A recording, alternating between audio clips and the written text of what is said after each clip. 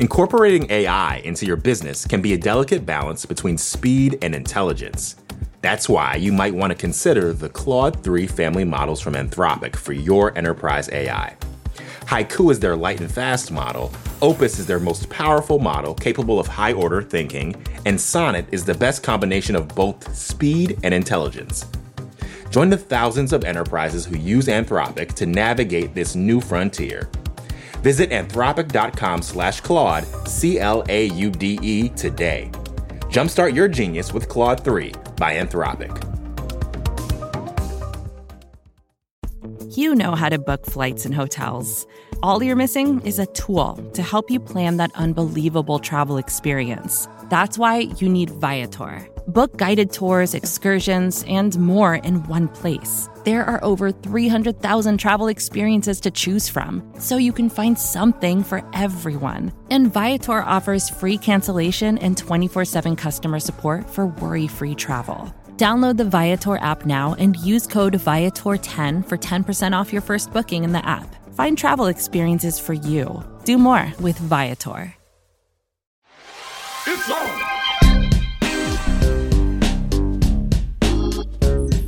From New York Magazine and the Vox Media Podcast Network, this is AI Kara Swisher.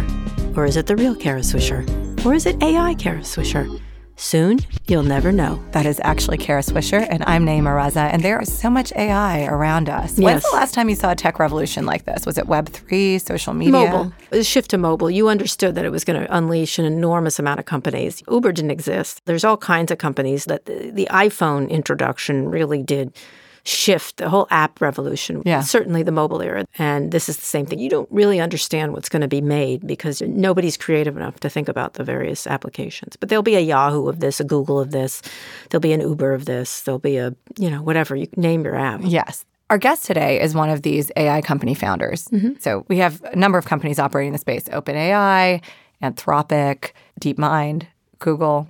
Today's guest, Mustafa Suleyman, actually founded DeepMind, which sold to Google. A story I believe you broke, right? I did. Mm-hmm. That was a long time ago, 2014 or something like that. And since then, he's left Google. He worked on Lambda, Google's large language learning model, and has moved on to start the company Inflection AI, along with Reid Hoffman, who we've had on the podcast as well. So do you know Mustafa Suleyman? Have you met him? I have met him many times when he was at Google and working on this stuff.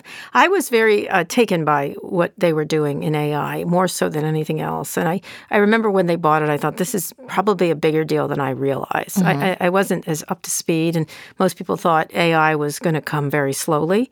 But when Google bought it, I started to pay a lot of attention to this sector. And he's a really interesting person in Silicon Valley because he doesn't have the same background as many of the CEOs that we've seen. He grew up in the UK. He was raised by a Syrian-born father who drove a cab and a British mother and then dropped out of Oxford, I believe. DeepMind was in England, which is another unusual thing I remember at the time. I said interesting because it was way ahead of everybody else. It was a really big deal. When they bought YouTube, it was a similar feeling. This is a big deal.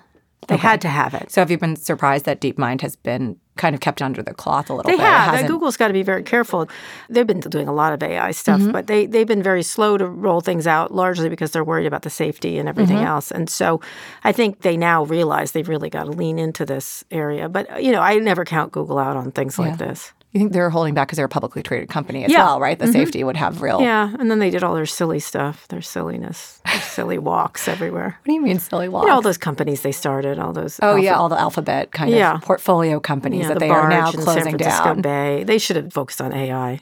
They never innovated search. That was always interesting to me. And if you think about it, AI, the way it's being delivered right now is innovative search. And ads. Yeah. Like really actually serving up ads based on your search results, right? Yeah.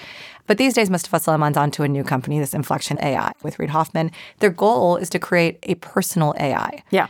And they released a chatbot called Pi, which is, they want it to be warm and fuzzy, and it is like that if you hang out with it. And it reminded me of, do you remember Clara AI? No. So I remember when I was meeting with people from Stripe, like Claire Hughes Johnson, et cetera, they had an assistant named Clara. And so Clara was always helping me schedule things. Yeah. And this is probably 2014. And I show up one day, and I had brought macaroons and a card or something because she had helped so much. And I'm like, can I meet Clara? Because I just want to give her something. And they're like, oh, no. Yeah. Clara's not real. No. Clara's an AI. Yeah. I mean, people in Silicon Valley have been working on this for a very long time. And it's a big sci-fi thing is that there are robots who respond to us or anthropomorphic creatures that are not real, that they're digital.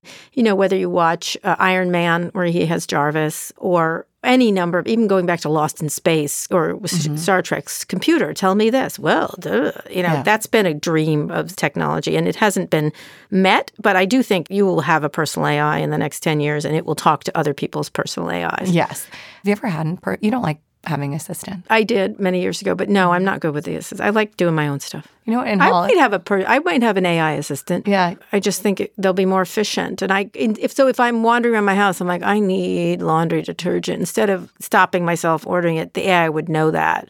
Kara, do you want me to order that? Yeah, okay, please do that. I can see doing that. I don't want a person following me around. I love it. That's what you want, laundry detergent. No, whatever I want. I want to hey, get me some flights to LA. Hey, we're thinking about going to here. What would you give me some information about it? You know, and not print it out or searched on. Just that it starts to, well, based on what you've gone to, you might like this. A lot of people, and I did this when I first got to LA and was trying to make movies and stuff, a lot of people come up with their own fake assistants, and then you create your own email address. So I had oliviagrayla@gmail.com. Okay. She was so good. I mean, it was me. I was just writing to people. You sound like Donald Trump. This is the PR guy with John, whatever it's called. Oh, my God. So many writer friends of mine have done this. They get to LA and you have one. And the strength of the AI is knowing you. And that also creates a fear with this kind of personalized AI because the closer they are to your jugular veins, the more data, the more security, the more access and proximity I'm giving you, which, one, I'm paying you probably to use your product, but I myself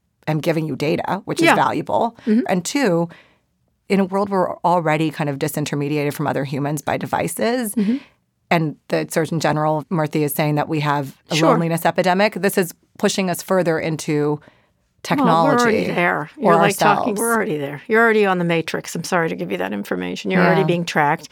And it's very depersonalized. So I think this is kind of interesting.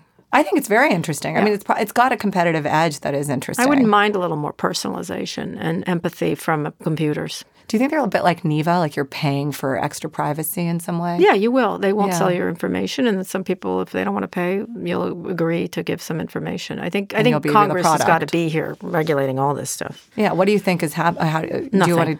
I think they're going to do nothing. Even these calls from the UN Secretary General, I mean, I know. UN Secretary General they make a lot of calls. Mean a lot. Yeah. They like to make calls, but they don't like to actually do anything. They want some kind of international watchdog agency. But there are a lot of people showing up in Washington to have conversations with regulators.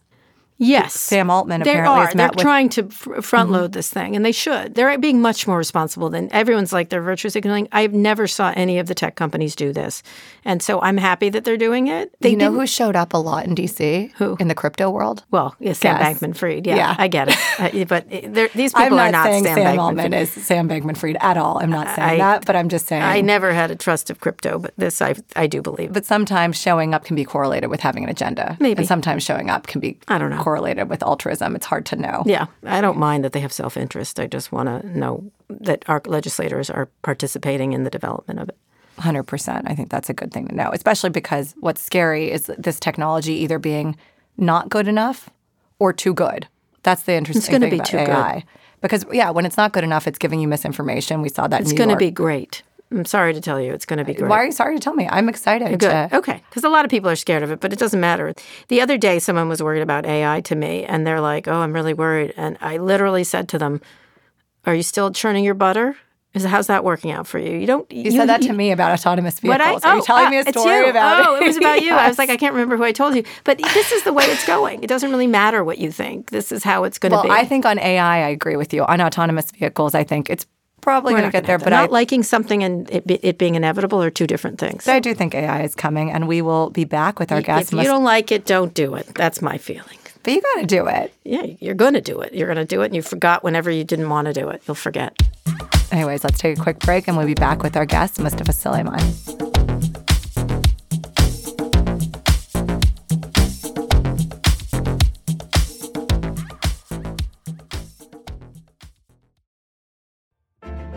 Support for this episode comes from SAS. How is AI affecting how you learn, work, and socialize? And what do you need to know to make responsible use of it as a business leader, worker, and human in the world? Find out when you listen to Pondering AI, a podcast featuring candid conversations with experts from across the AI ecosystem. Pondering AI explores the impact and implications of AI, for better and for worse, with a diverse group of innovators, advocates, and data scientists. Check out Pondering AI wherever you get your podcasts.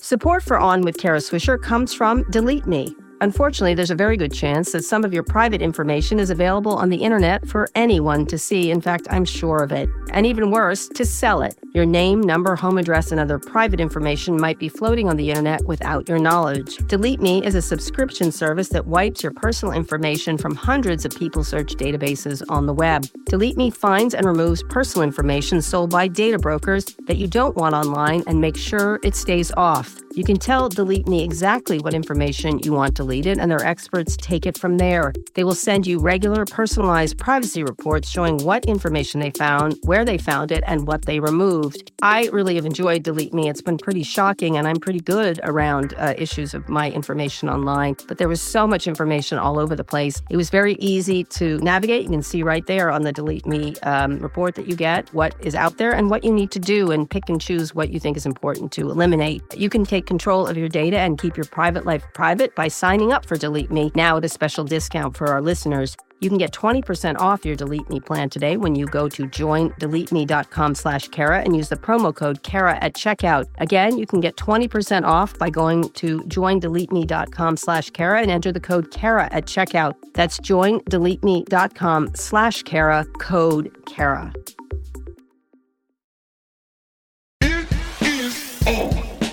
Mustafa, thanks for joining me. I think we should start off with some recent AI news, and we're going to dive into Inflection AI and your new chatbot Pi, and we'll end up with some broader questions about content moderation, regulation, and ethics. Sure. Yep.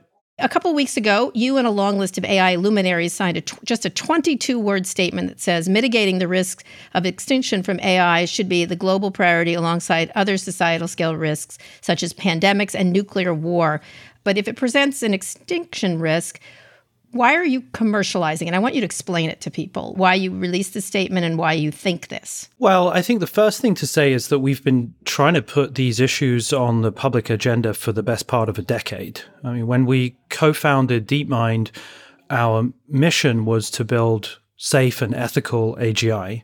So right from the outset and throughout the course of the last decade, we've been trying to figure out governance structures, business models, technical safety mechanisms, industry collaborations, encouraging public criticism and open discussion about this. So to me, that statement is in a kind of long line of various efforts that have been going on by me and many other people to try to say, in the theoretical limit, there is a potential that these systems could become recursively self-improving. That is, that they make themselves better. They improve over time in ways that might potentially be out of our control.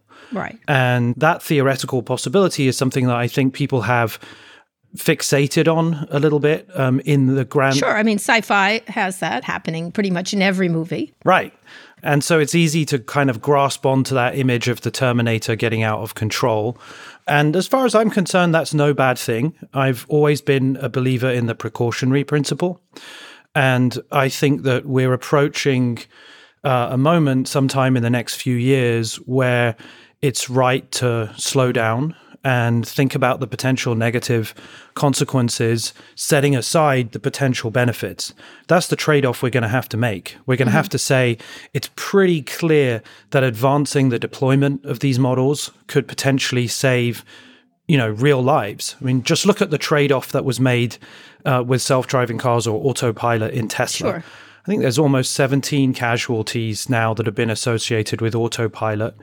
And, I think it's possible maybe to quantify the benefit of making progress towards self-driving, but it's not crystal clear, has to be said, right? Right.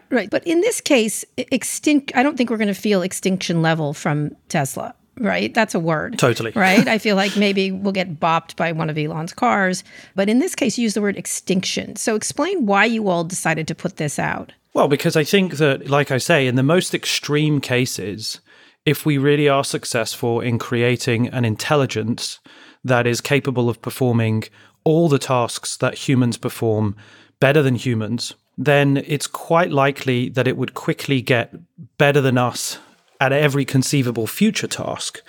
And so the challenge then becomes, how do you contain the power and ability to act of a system like this such that it is always under meaningful human control and always operates, within the kind of boundaries of how we collectively as a species would like it to, that's a very tall order, right? And then doing that in a provably safe way is even harder. Right. By the way, I do think that this is quite a long way out. Some people have speculated that this is something that we have to worry about within the next few years. And I think that's alarmist, exaggerated, and plain wrong. I think that we're talking about more like a multi-decade timescale here. I see no evidence that we're on the cusp of losing control of recursively self-improving autonomous agents that will wander around the internet and secure their own resources and act against us. And I don't think that we're on a trajectory to do that within the next few years. Although many people didn't think generative AI would move so quickly, right? Most people were surprised. Well, I think that's a cheap soundbite that a lot of people have said because they're super excited. I actually think that this has been a trajectory that we've been battling on for 15 years. Neural networks are 40 years old in theory. When you actually look back at the progress on the underlying algorithms, it's actually been incremental. It's really the compute and the data that has grown exponentially. Mm-hmm. So that's good. Meaning what we could put into it and the power of the computing. Right. The amount of compute that has been used to train these models has grown by 9 orders of magnitude in the last decade. So generative AI didn't just come out of nowhere. We've seen this progressive and actually quite predictable improvement in capabilities as we add more compute. So that's why I think we and others have been sounding the alarm at this point, because we're like, okay, the difference between GPT-2, which used 2 orders of magnitude of compute less than GPT-4, is staggering. Mm-hmm. The last 2 orders of magnitude is absolutely eye-wateringly impressive, the difference between the 2 models. Right. So what's the next 2 orders going to look like? I don't think it's going to be some intelligence explosion where suddenly the AI is trying to get out the box and manipulate us and commandeer physical infrastructure and all these other kinds of things. No, that's just real people. That's just real people who do that. Exactly. We've got people to do that. I would trust computers more than people, I'll be honest with you. But not long after you signed the statement, Mark Andreessen, who loves to do this, published a long blog post titled Why AI Will Save the World. He calls people who say AI poses an existential risk Baptists. Then he references Oppenheimer, who invented the nuclear bomb, and an argument over his feelings of guilt. He says, some people confess guilt to claim credit for sin. What is the most dramatic way one can claim credit for the importance of one's work without sounding overtly boastful? This explains the mismatch between the words and the actions of the Baptists, who are actually building and funding AI. Watch their actions, not their words. What's your response? He's essentially saying you're Baptist. I'm not sure I quite follow it, given that he's investing in all of the companies that are making this happen. So I'm not quite sure what he is in this little scenario. Oh, nor am I sure what I am. He's the best man ever, just so you know. So anyway. He might be the ultimate VC troll. Yes, he really is. He's not saying it's an existential risk. And I agree, he's not an objective source. Let's say that in a nice way. But I like VC troll quite a bit. But when he says this, what do you say to it? Look, the confusing thing is that there are going to be many seemingly contradictory statements which are all broadly correct. Mm-hmm. And instead of acknowledging the weaknesses of our own statements and the strengths of our enemies' statements, he and others like to frame it as some black and white adversarial, they're wrong, I'm right kind of exchange. If you actually think about what he's saying, it's very reasonable. AI has every chance of saving the world. That's why we're building it, because we're naive and utopian and passionate in believing that it can do a huge amount of good, right? That's not necessarily contradictory with us claiming that there is a long-term potential and theoretical risk that we have to attend to, just like with the arrival of any new technology. And what's good about, I think, this new wave of AI is that everybody is wised up to, the potential threats compared to where we were with social media. Oh, sure. I think a slightly younger and more aware crop of leaders of tech, AI leaders, are proactively calling for slowing down, calling for the use of the precautionary principle, raising the alarm about potential harms in a way that I think the last generation of tech leaders didn't do. Mm-hmm. And I don't think they're contradictory statements at all. I think that's actually... So one of the things, though, is that you benefit from raising the alarm because you say, look, I warned you. It does create a perception of responsibility, not with accountability yet. That doesn't mean it's not going to happen. So I'd love to know, what is the broad outlines of the sort of regulation you'd like to see? So to begin with, I think we have to draw some guardrails about who can speak publicly. Mm-hmm. I think that it shouldn't be okay for an AI system to imitate a human being publicly without that being explicit, right? So that's just an easy thing for us to take off the table. Mm-hmm. Second thing is that we have to have some watermark for content that allows the producer of that content to tie it back to them, right? So we don't have this imitation issue, right? And I think that can be cryptographically signed. And so that deals with some provenance. Yeah, exactly. And that deals with some of the issues. It doesn't deal with all of them. And I think that's table stakes.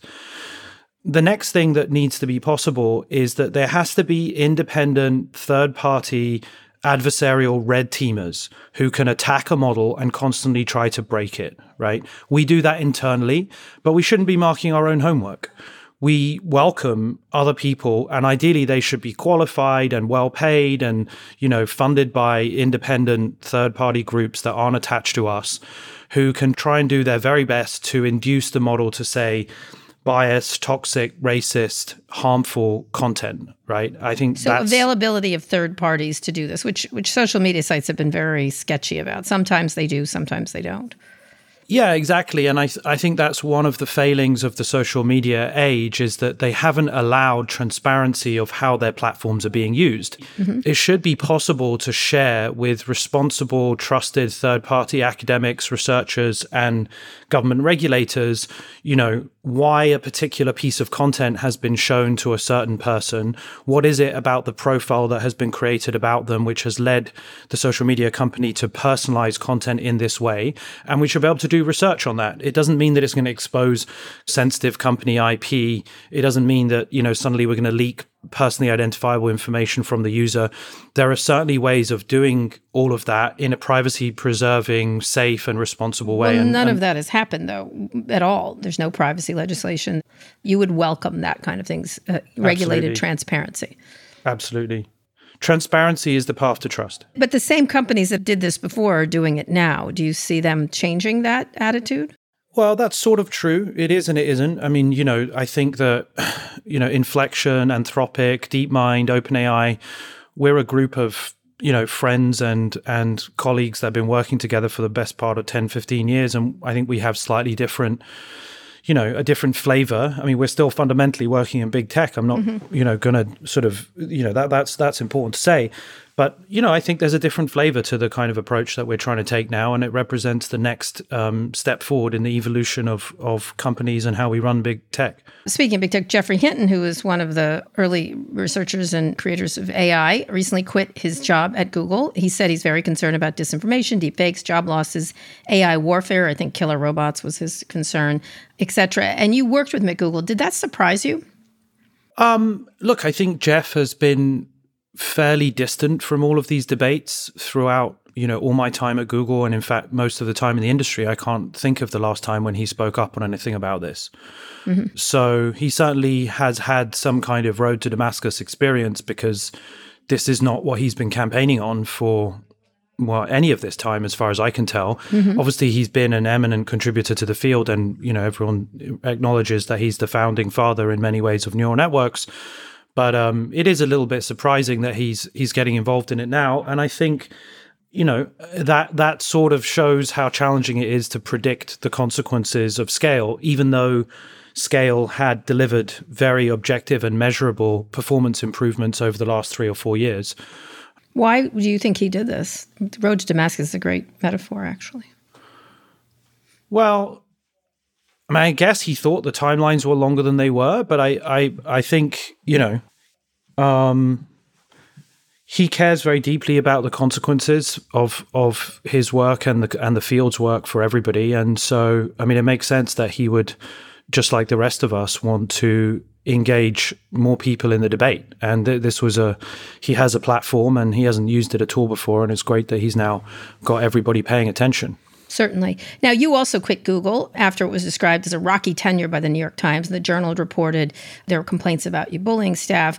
What was the reason you left there? Because after taking a leave of absence, you were elevated to a VP position at Google, and then you've since left. Can you talk about your own journey? No, I mean, I spent 10 years at DeepMind, delivering on our applied AI division, and it was, an incredible time. We did many, many launches, but towards the end of it, I got pretty knackered. I was pretty hard charging. I was tough to work for, and I took that very seriously, and I got some coaching. I took almost 4 or 5 months out and had some time to reflect on how I was acting and how I was operating, what my management style was like, and made a bunch of improvements. And so then switched over to working at Google, where I ended up actually working on Lambda for the best part of 2020 and 2021. Explain what Lambda is for those who don't know. Yeah, so Lambda was the first application of the transformer model at Google. It stood for language model for dialogue applications. Mm-hmm. And it was really ChatGPT before ChatGPT. I mean, we had a conversational, interactive, very high quality large language model working. And we were in the process of, when I was there, connecting it up to some parts of Google Search to improve its factuality and grounding. And we were really just plugging away at trying to improve the quality of the experience and make it more and more safe. And that was what I was working on in 2021. And was your experience of being knackered, whatever that means, you can explain it to me from a British point of view, but did that make you want to leave Google and start your own thing? Or was it working at a big environment? No, so I moved to Google in 2019. Yes, you did, yeah. And then I worked at Google for 2 years and had an amazing time. And worked with lots of people in Google Research, in the products team, policy team. That was when we were working on Lambda. And Google is a big organization, and isn't always the fastest to move. And so for me, the potential of actually getting these models into production and building a small startup around this was very attractive. And that's what I went off to do in the beginning of last year. You and Reid Hoffman, who we've interviewed on this topic, have started Inflection AI. You raised $225 million, and you're reportedly in conversations to raise $675 million more. That's a lot of money. What do you hope to do with all that money? Do you think this is a better way to, because, you're within Google, there's enormous power. If you're in Microsoft, any of these companies, you can certainly do a lot from these big companies, even if they're slower moving. What's the difference here? Look, I think there are going to be many, many different AIs, right? This is the beginning of a complete transformation in how we interact with computers. So, of course, Microsoft and Google will launch lots of different AIs, and they're leading the pack at the moment. But in the future, I expect every business, every brand, every person, every digital influencer, every government, NGO, each of them will have their own AIs that are conversational, interactive, that dynamically generate new UI, new images, and that interact with you on whatever it is they're motivated by. So they might be trying to sell you something or teach you something or support you in your healthcare journey. AIs are really going to be the new interface. And so that was really my hypothesis for starting a new company. What does $1 billion give you to do this? What do you hope to do with the money? Well, we have a pretty small team at the moment. We are only 35 people or so, but we train some of the largest language models in the world. We have currently the largest GPU H100 cluster, which is in operation. So H100s are the new version of chips from NVIDIA that are super performant and give you huge amounts of processing power. And so what we build is large language models that interact with real people. So we've tried to design an empathetic, a personal, a very conversational AI that I think in the future is going to become one of the main ways that you access other digital services in the world. You'll rely on your personal intelligence, your Pi, to... You call it personal AI. Yeah, I call it personal AI, just in the same way that you would have a business AI, or there would be a government AI, or a brand AI, or a music and entertainment AI. I think you as an individual are going to have a personal AI, and that AI is going to act on your behalf, right? It's going to find useful information for you by talking to other AIs and to other people, of course. Like an assistant, essentially. It's exactly like an assistant. Yeah, that's right. And when you want to go buy something, it will negotiate with other AIs. If, like, say, you and I wanted to meet, maybe our two AIs would have a tete-a-tete beforehand, just like two chiefs of staff. Like, this is what's on Kara's mind. This is what Mustafa's thinking about at the moment. You might be interested to talk to him about X, Y, Z, that kind of thing. Now, according to what your company says, it has good EQ, it's kind, supportive, curious, humble, creative, and fun. How do you then differentiate from, because this is what Bing, Claude, Hugging Chat, Character AI is trying to do, be your pal. Yeah, so ours is a much more informal, relaxed conversational experience. It's very kind and polite. It helps you think through tricky decisions. It's there for you when you want to vent at the end of the day. It gives you feedback periodically. It might challenge you and help you think through, something that you're working through. But it's also super smart, very knowledgeable. It's personalized to you, so remember what you've talked about previously across many sessions, across all the different platforms. So you can talk to it on WhatsApp, Instagram, Facebook Messenger. So there's an iOS app. No, you would have to text it on one of those applications, right? And once you do, it will text you back on that platform, assuming that's your chosen platform. But it will be able to keep its memory of all the different things you've been talking about across those different sessions. So you said in the future, I think there will be an ever-present relationship you had with AI that helps you make sense of the world around you. Obviously, whoever controls the AI that's in a deep, ever-present relationship with millions of people will wield tremendous power. Is that worrisome to you, or why did you go this direction? Because you think this is the way it's going to be, that people will each have one of these. I just think that if you think where things end up in 5 to 10 years, at the moment, every big tech company has $1 trillion AI that is trying to sell you something, right? All the AIs today are trying to sell your product on Amazon, trying to find information and make you the product on Google or YouTube so that it can sell ads. All of these things are AIs that are acting at you or on you or towards you. And I think that what people will value is having an AI that can be adversarially, engaged on your side, in your corner, on your team. And just as a good chief of staff or a good advisor, like you're going to have a lawyer, you're going to have a great doctor, you're going to have a good, person to schedule and organize and plan and prioritize your day. I think in 5 years' time, that's going to be available to everybody. You are selling this assistant, right? Let's talk about the business, your revenue model. Well, that's why the revenue model is so important, because in the past business model, you've basically been the product. Right. By giving you free things, you get a trade. Correct. And people don't like paying for stuff, right? And that's going to be a problem in this new era. In my opinion, you're going to want to pay for your own AI, because that's the best way to align your interests, right? You know what you're getting. The AI is more accountable to you because you're the only person who's paying for it. And that's the business model that we're going to be pursuing. And I think it's the one that will end up being the most valuable, because it will enable the AI to do really, really useful things for you, because it is so, aligned with your interests, and you'll come to trust it more. But how much will that cost for people? Look, I think the problem is not everybody wants to pay for stuff, and some people aren't so worried about the privacy thing. Some people are like, I'm smart enough to be able to decide whether or not I want to buy this thing. Sure. It doesn't matter that there's a sales AI that's trying to sell me this thing. And so, for those people who want to basically, work off the freemium model, then we'll probably make that available to them as well. But I'm going to say loud and clear that I would prefer you to basically have more kind of control over it by paying for it. So I don't know what the number is going to be, but clearly the subscription model is going to be a part of the landscape. We'll be back in a minute.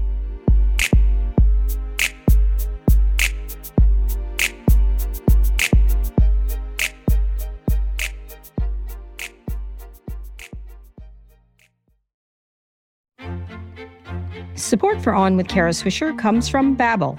Learning a new language doesn't just give you dozens of new ways to swear. Studies show that people who learn new languages develop better memories and get more comfortable solving difficult problems. In turn, confidence improves and perspectives open, allowing for more flexibility no matter what life brings to the table. If you're ready to make a new language part of your routine, Babbel can help. Babbel is a science-backed language learning app with lessons created by real people for real conversations. Babbel doesn't rely on artificial intelligence to build its 10-minute lessons. Instead, they are handcrafted by more than 200 language experts focused on teaching phrases and vocabulary you'll actually need to communicate. I've used Babbel myself. I'm trying to learn Spanish since I spent 4 years trying to learn it in high school and then again in college. And I have to say, I'm doing a lot better with Babbel. I use it on the go when I'm traveling. It's super easy to do these 10-minute, 5-minute lessons. It reminds me every day, and I do it. Here's a special limited time deal for our listeners. Right now, get up to 60% off your Babbel subscription, but only for our listeners at babbel.com/swisher.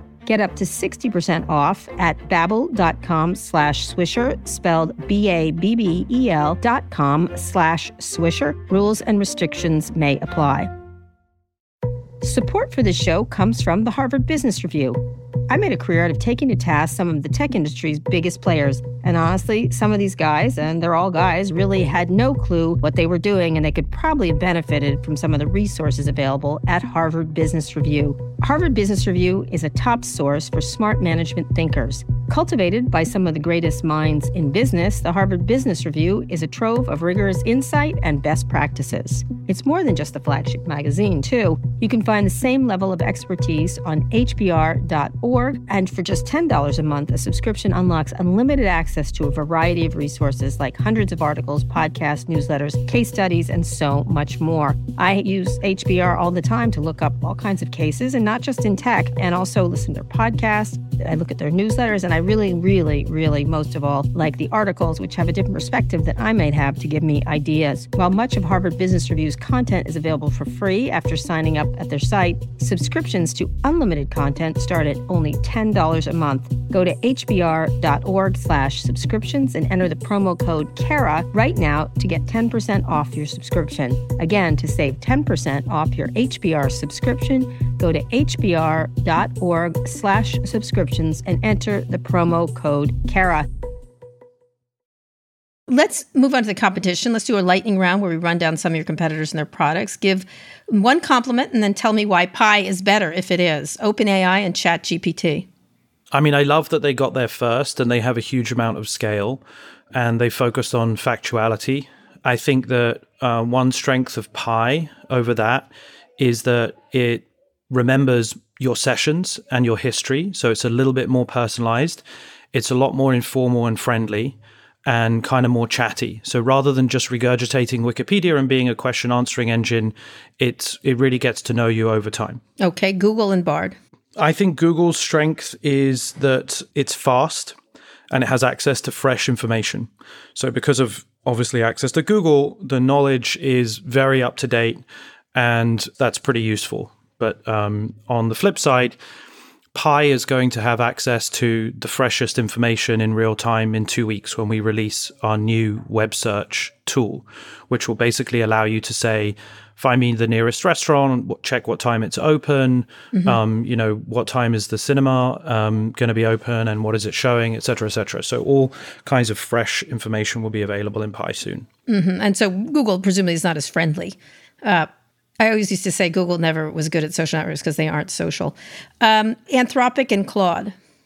I mean, Anthropic's great. You know, they're a great team. They're very much focused on safety. And so they're kind of more on the research side, publishing research and stuff. So my understanding is that their product is really a way of enabling them to advance the research agenda, which is quite different to us. We're not in the research business and we're not publishing, even though we do cutting edge model development, but we do it in production. DeepMind and Sparrow, which they may release this year.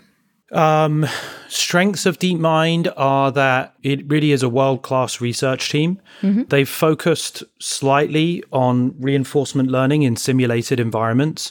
So they haven't been able to deploy and get into production and learn the challenges of doing inference in production at scale. Mm-hmm. And in many ways, the core thesis of DeepMind that you could learn everything in simulation without having to deploy meant that DeepMind was a little bit late to catch up with the LLM revolution. Mm-hmm. The 280 billion parameter Gopher model was quite a bit behind compared to other LLMs. Mm-hmm. But, you know, with the new Google DeepMind, the team's obviously going to catch up and they're a pretty outstanding research team. Meta says it plans to incorporate generative AI into a lot of its product, including WhatsApp and Messenger. What is their advantage? Well, I mean, they are going after the open source approach. The logic of that is give everybody access to the underlying weights and hope that the tidal wave of innovation that comes from, every developer being able to kind of adapt and fork and experiment with their underlying source code is going to mean that all of the new advances get kind of created on the core Meta platform, in this case, Llama. And that will help Meta over the next few years because the rate of innovation will be faster than the rate of innovation at like Google DeepMind or at OpenAI and Microsoft and so on. Remains to be seen whether that is the case. I think it's a huge bet, and it may be that the open source movement ends up just helping all of the other big companies just as much. So who knows? Right, which you could use. Yeah. I wonder if they'll change the name of their company now to something else. AI, maybe. LLM. LLM. LL Meta. So when we asked Sam Altman which competitor he gets scared of the most, he said it was probably kids in a garage. Presumably that means he's not worried about well-funded startups like Inflection AI. Do you think about that? And who are you worried about? I mean, the last 3 months has been pretty incredible. The rate of experimentation and innovation and so on. My sense is that people are going to be able to get to 85, 90% quality experiences in open source. But to really get the kind of 99th percentile in terms of quality, safety, and factuality, it takes, in my opinion, the best researchers and world-class AI scientists who have access to very, very large amounts of compute. So whilst I think people can do great experiments and build great demos and move things forward, and there will be like many successful companies that arise out of this little explosion of innovation, obviously my personal bet is that putting together a team of world-class AI scientists is going to be an advantage for us, and that's what we're trying to do. You obviously, in this case, though, needed a ton of computing power, as you said, in order to train the AI model. Inflection AI and OpenAI are both using Microsoft's Azure cloud to run Pi and ChatGPT. Would it be possible to create Pi without partnering with a giant like this in that case because of the computing power? It's challenging. So, we have a great relationship with Microsoft. They're a big partner of ours, and they've enabled us to get access to the cutting edge infrastructure on Azure platform. So I think, again, if you really want to run high quality production workloads, then you're going to need to use one of the big cloud providers. No matter what. At the same time, I do think the trajectory, if you look out over 5 years, the trajectory is that these models are going to get smaller and more efficient. So if you look at GPT-3, for example, that came out in June 2020, so almost 3 years ago now, that was a 175 billion parameter model. Today, there are nano versions of LLMs, which are 3 billion parameters, which roughly achieve the same performance on all of the academic benchmarks that GPT-3 was successful on. That's a remarkable, 60x reduction. By the way, I'd be remiss if I didn't say Reid Hoffman is on the board of Microsoft, which probably creates a more smooth partnership, presumably. Yeah, although what I'm saying is that at this moment you need them, where we are in the next year or 2 years, but over 3 to 5 years, I do think that GPT-4 level performance, which is where we're at Inflection, will get 60 times, maybe 100 times smaller, just as the nano LLMs are now 60 times smaller than GPT-3 was 3 years ago. That has profound consequences because once that thing has been trained, right, and it's available and open source, anyone who can run a 3 billion parameter model is going to be able to integrate that into their application, right? And use basically something which is as good as GPT-4 in terms of quality for whatever they want to do. And they won't be dependent on the cloud service providers as much. So it becomes a commodity in some fashion. It becomes a commodity and it naturally proliferates. Actually, and this is one of my core arguments, that we have to accept that in the history of invention, everything that is useful gets cheaper and easier to use, and so it spreads far and wide. And it sounds simplistic to say that because it's almost so obvious that that's the case, but it's easy to lose sight of what that means. If that applies in the case of LLMs, it means that in 5 years or 10 years, it will track the same exponential trajectory that we've seen over the last 60 years with the transistor, which is that it's got radically cheaper, radically smaller, radically faster. More powerful. and therefore it's going to proliferate far and wide. And that's really the other side of the existential extinction threat that everybody is talking about. So let's talk about safety and ethics. It's a broad field. There's lots to talk about. I'll try to hit a lot of topics very quickly. What's your approach to content moderation? I think that we are going to have to take a more interventionist approach than we have done previously in the social media age. The idea that the platforms are just neutral purveyors of any content wasn't true and still isn't true, right? Ranking is a decision that the company makes, which prioritizes some content over others with respect to their policy, right? And the more that we can be transparent about what that policy is and how it actually affects ranking, the better. I mean, I think in the most recent years, 5 years or so, companies have been more transparent about that policy. But now we need to tie that to the actual ranking of the algorithm itself. In the case of the training of LLMs, we have a behavior policy which governs what the AI can and can't say, right? You can see that Pi has a very particular style. It tries to be even-handed. It tries to be really respectful. You know, it tries not to be too biased, but there are some topics that are off limits, right? Let me give an example. When we asked Pi if it was woke, it conceded that some people think it might be so because it gave responses that are, quote, supportive of LGBTQ plus rights, immigration reform, and racial justice. It restricted access. We asked about groomers in schools. I think that's great, but does that mean you can't be personal AI to say people who don't like gay and lesbian people or think they're groomers, etc.? Because you do get immediately enmeshed in the real world. They're not going to be my customers. That's the bottom line.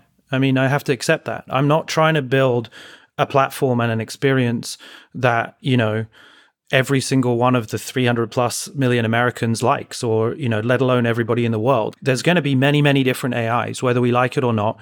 There'll be a TruthGPT that Elon builds that maybe has a different set of values, and we'll have to contend with that. And so the meta moderation challenge is actually going to be, how do these interacting AIs communicate with one another in a respectful way, right? That's the challenge. Probably just as badly as people, you know. Truth AI will be a lot of boob jokes and memes, stupid memes will be Elon's Truth AI. Anyway, but should AI-generated content be covered by Section 230? It isn't now, from what I understand from regulators. Obviously, that covered a lot of sins for the current internet industry, as you and I both know. I think if an AI has to disclose that it's an AI and take responsibility for what it says, then that's going to be a very different regime, right? It's a different regulatory regime altogether. Yeah, you can be sued. It's not the same as just making available access to everybody on the internet or connecting everybody, right? It needs a different theoretical framework. AI might become a pathway for misinformation, as you know. This has been talked a lot. One of them is called hallucination. Sometimes large language models just fabricate false information out of thin air.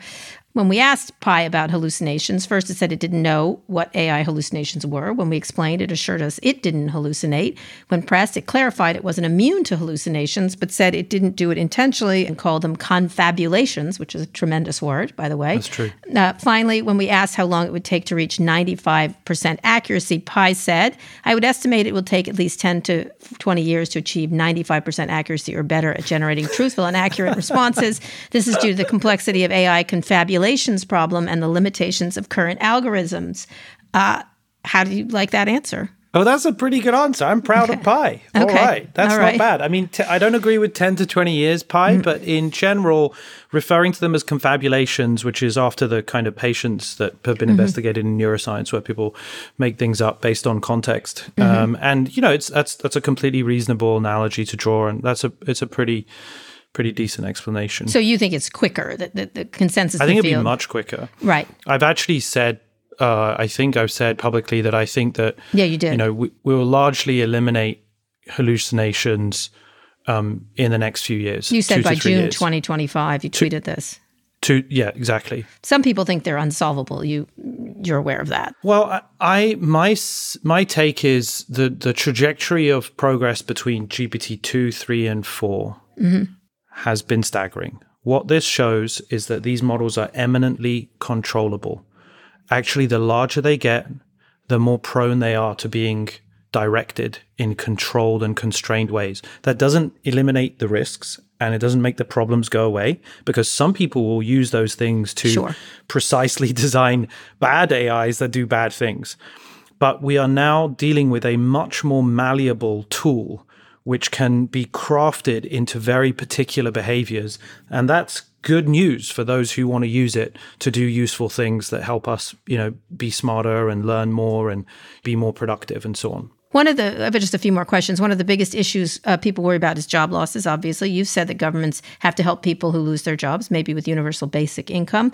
It's a massive social change. So do you support, for example, higher taxes on the wealthy in order to pay for programs that create higher levels of unemployment? Or, as many people like to say, there'll be more in different jobs. That was something Marc Andreessen said. Many people say that. Yes, I absolutely do support more taxes on the wealthy, on corporations, and wherever there are large tranches of capital which are not being used, whether that's in land or property or stocks. We should turn over these assets and make their value available to large swathes of the population so that they can be supported through this transition. The problem with the narrative here is that, again, everybody is right depending on the timeline, right? So Marc Andreessen is right if you look out over 10 or 20 years, right? It's probably true that we're going to create new jobs, maybe even net new jobs, in aggregate new jobs that we can't yet predict. We didn't know that there were going to be prompt engineers or AI teachers. Mm-hmm. That's probably true. We're going to create all these new disciplines, and that's great. But when you look out over 20 years or 30 years, it's pretty clear that AIs are climbing the ladder of human cognitive abilities, right? They're already superhuman at language translation. They're already superhuman at face recognition. So that's only going to continue. And personally, I think that's a great thing, because if they can be constrained and contained, and if we can harness the benefits, then this will be the greatest explosion of productivity in the history of our species. And we will use it to fight our climate crisis. You mean we're using it to fight the climate crisis, but we're not busy doing stupid things. I think that's essentially what you're saying. Yeah, I'm saying that we will use it to address our big social challenges that we face, from transport and healthcare to sustainable food to water desalination to renewable energies to carbon capture or storage. AI is going to help us make progress on all these problems over the next 20 and 30 years, and that's going to be amazing. Everyone is going to benefit massively from that explosion of productivity. At the same time, it's going to mean that many people are not going to be able to compete in the labor market, and their skills just won't be sufficiently valuable in 20 to 30 years. Right. And we have to face that. I mean, I've been saying that since 2012, right? We have to collectively embrace that reality and not call that doomerism or pessimism. We have to confront that reality in a responsible way and ask, what is it going to take to carry people through that transition and be respectful of their livelihoods? And we should start with progressive taxation, right? We don't have to jump to UBI because that's easily dismissed and it's hard to see how that gets funded in this level of productivity output. But we can certainly start with massive taxes on the wealthy and massive subsidies for those who aren't able to contribute their skills. And those should be focused around education and retraining and community welfare and supporting people who are already adding value to society but don't necessarily get paid for it, like in the way that we care for our elderly and so on, where that we care for people who have disabilities. So that we find valuable, but is not paid for, in other words. Yeah. The European Parliament recently introduced the AI Act, a set of broad regulations that include transparency and safety requirements. What's your stance on that bill? I'm quite supportive. I mean, I think that, it's rough around the edges and overreaches in a bunch of places, but in general, it's headed in the right direction. We clearly want a requirement for there to be more transparency over the data that's been used, over the way that the algorithm has been trained, over the way that the ranking function has been developed. As an AI engineer with that hat on, I feel irritated by it because it's really hard. Yeah. That's a hard thing to do. But as somebody who cares deeply about the future of humanity, I realize it's totally the right thing to do.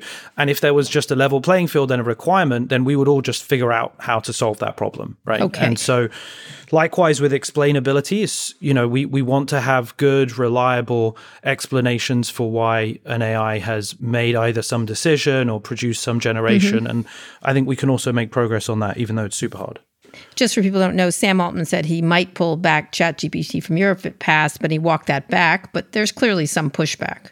Europe tends to overreach. U.S. doesn't reach at all. But Antonio Guterres, the UN General Secretary, says he likes the idea of an international watchdog agency, kind of like the International Atomic Energy Agency. Would you like to see that? I think everyone I talk to thinks a global agency is necessary. Yeah. I definitely think that there has to be somebody with audit powers that can scrutinize the scale of the models that we're building above some threshold and report on the kind of safety environment that they're operating in. So we definitely can't have it, suddenly like grow like the number of labs like they have with BSL-4 labs that are, pretty leaky and where there's lots of accidents and stuff like that. The more we can learn from those kinds of experiences, the better. Okay, last question. I spoke to Tristan Harris a few weeks ago. He thinks we're at the beginning of an AI arms race that will have catastrophic societal consequences. Putting aside the extinction worries, if we don't get regulation, what is your biggest worry? Obviously, Tristan is more worried than yourself. But when you think about it, do you think our regulators are up to the task of doing something about it? They haven't seemed to be able to, sometimes impacted by the money that the Googles of the world spend, the Microsofts of the world spend. I think that one of the most valuable contributions a lot of senators and congressmen and women could make would be to step down if they don't really understand or care about or are deeply engaged in technology. I mean, we have many, political representatives now that are in their 70s and 80s that didn't grow up with technology. And in many ways, whilst I fully respect their, contributions they've made in the past, it's unlikely that they're going to be able to, upskill themselves and, have a finger on the pulse here. So I think we should make way for a new generation of regulators and give them the freedom and power to operate and move quickly. We also have to have more experimentation and more risk-taking in regulation. And we need to be more forgiving. We need to be more forgiving both of the companies and of the regulators for getting it wrong. Because if we continue with this kind of adversarial, polarized battle, then, people will shrink into their corners and not want to be proactive and engage. And so far, in the last couple of years, I think that the AI companies have been quite forthright in calling for proactive regulation. We've certainly at DeepMind been saying this for a long time, and that's great. And we should try to keep building that, trusting relationship whilst acknowledging that we're still inviting scrutiny on ourselves. All right, Mustafa, thank you so much. We really appreciate it. Sure. It's on.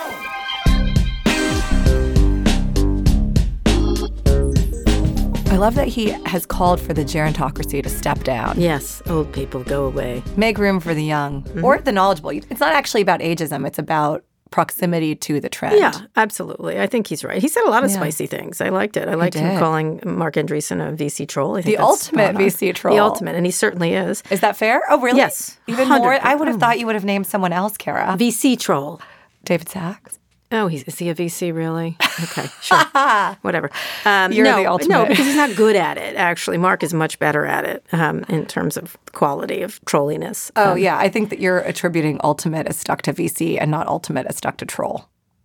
Look, they're all trolls, but Mark is the king troll. I thought that was great. I think him talking about Elon was interesting. I think him talking about a bunch of things. He was quite about, like, if they don't like the way he runs his pie, they don't have to use it. If he doesn't like it being nice to gay people, well, don't use go to Elon's Truth AI. I love that, Truth AI. Also, he was very circumspect and respectful of one person, though, Jeffrey Hinton. Mm-hmm. Yes, he was. I think he was kind of saying wasn't really paying attention to what was going on if he thought this was a surprise. Yeah, or he was saying that whatever it was inexplicable. I love the road to Damascus, which, if people don't know, it's New Testament, right? Yes, Paul the apostle gets suddenly converted to love Jesus after having persecuted Christians. Yes. But sudden and kind of transformational change in somebody. He said he hadn't spoken up, and then suddenly he did. He never heard him have a problem with it, and then he had a problem with it. But, people keep things to themselves. I love the point he made, which is that everybody is right. It just depends on the timeline. Yes. That is correct. That in a lot of ways. Such a smart way to think about it, actually, because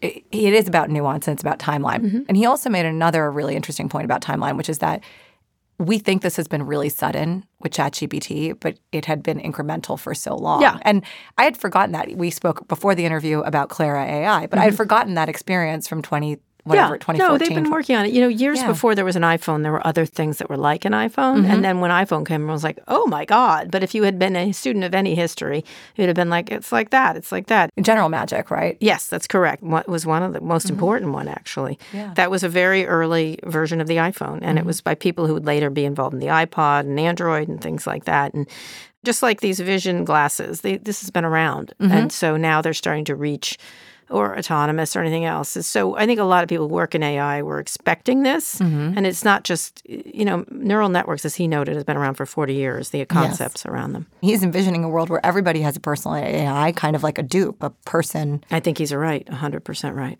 Do you think that startups are like him or big companies will be the ultimate winners here? The startups will come up with all the really interesting applications. You'll have an AI for everything you do. Like you could have a shopping AI, you could have, or you'd interact with a shop. You probably have a personal AI, and then there'll be all kinds of companies that have AIs that will interact with the other AIs. Why bother with humans? Humans are terrible.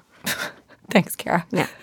And part of the reason why startups will win is because they're able to deploy this stuff. I mean, he didn't say it, but he almost said it with Google, this idea that the technology was kind of, it moves so slowly. It does. But there'll be big companies like the Googles and Microsofts, but then there'll be all kinds of startups that will do different things and then take hegemony over the bigger companies. Yeah. I mean, like there was lots of stuff before Google, and then there was Google. There was a lot of stuff before Microsoft, but then there was Microsoft. And so you forget a lot of these companies started as small ones. You just don't know what's going to happen. Yeah. And that's the whole, except I know everyone's going to have one.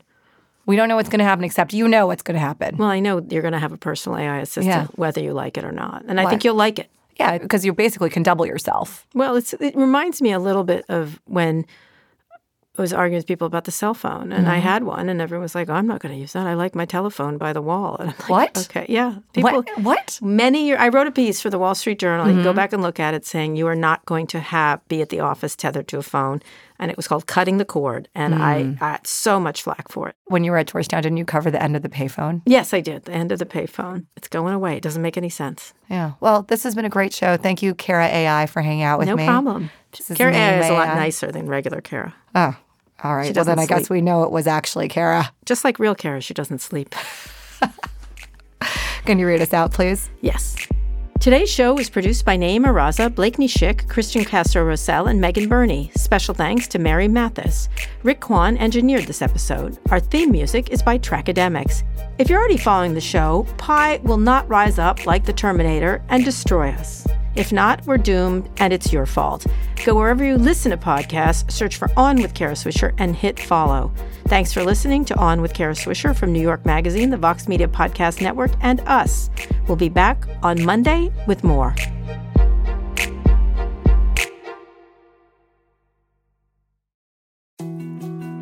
More to-dos, less time, and an infinite number of tools to keep track of. Sometimes doing business has never felt harder. But you don't need a miracle to hit your goals. You can just use HubSpot, because their all-in-one customer platform can make growing your business infinitely easier. Imagine this: high-quality leads, fast closing deals, wildly happy customers, and more benchmark-breaking quarters. It's not a miracle, it's HubSpot. Visit HubSpot.com to get started today.